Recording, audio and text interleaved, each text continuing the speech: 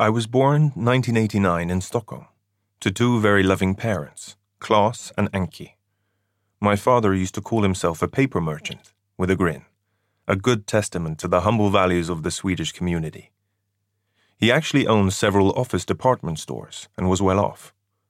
My mother was a successful actor, as was my brother when I was growing up.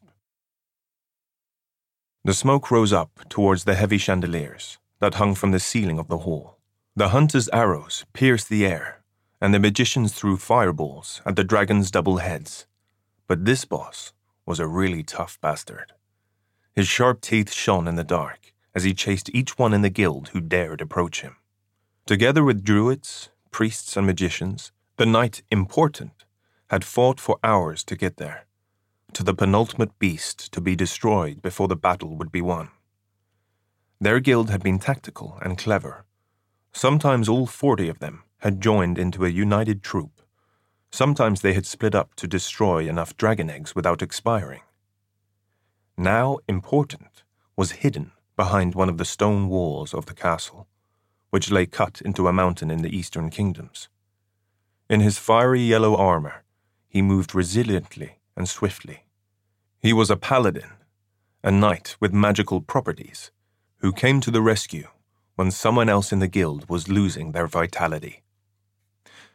On the whole, Important was a character who justified his name. He had knives in both shoulder plates of his armor, flexible iron gloves, and his belt was the most coveted. Between the helmet's visor and the dark cowl, his eyes shone an intense white. Sometimes the knight rode around the Alliance's capital, Stormwind, only to feel the envious glances of others when they saw the mighty horns of his horse's armor, a clear sign of what a devoted soldier he was. The 16-year-old Tim Bergling was sitting in his bed with his back leaned up against the wall and stared Important exactly where he wanted. His fingers slammed against the keyboard in his lap as the knight ran to save yet another warlock in distress. His friend, Fredrik Boberg, who everyone called Fricko, was sitting beside him on the bed and looking on. It was evident that the guys had been playing for several hours. Between glasses of stale Coca-Cola lay half-chewed sweets, crisp crumbs, and spat-out packets of tobacco.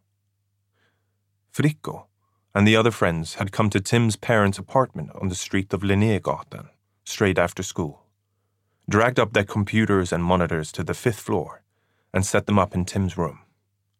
The clock had now reached long past midnight, but the raid in World of Warcraft was still not over. One of the other friends had nearly fallen asleep on his keyboard. In this little room, Tim Bergling had grown up. Here he had drawn portraits of his parents and friends, written poems about the leaves of autumn, and the girl in class he was most fond of. From his parents, he had got a subscription to the magazine Science Illustrated, and he plowed through everything he came across about satellites and archaeological excavations and robots. Tim was especially fascinated by outer space. When he was a little boy, a telescope had been launched into orbit outside Earth's atmosphere.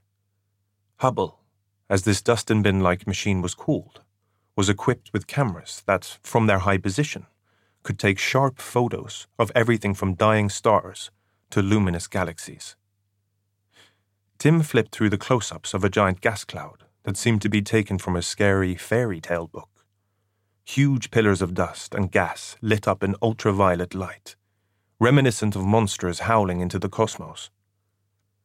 It was probably in a similarly remote place that our own solar system had been created once upon a time, impossibly long ago. With the fastest spacecraft man had ever invented, it would take over 100 million years to get there, to the incomprehensibly eternal. As Tim was sitting engrossed in his thoughts, his mother, Anki, busied herself in the kitchen, where she would cook meatballs and spaghetti for her son on the other side of the closed door to the right of the stove. Her beloved little Timmelim, who was so longed for when he was born in September in the last autumn of the 1980s. When she reflected on it, Anki remembered how intensely she had wanted to have a child with Klas, even though they had both just experienced broken marriages and were already a little over 40.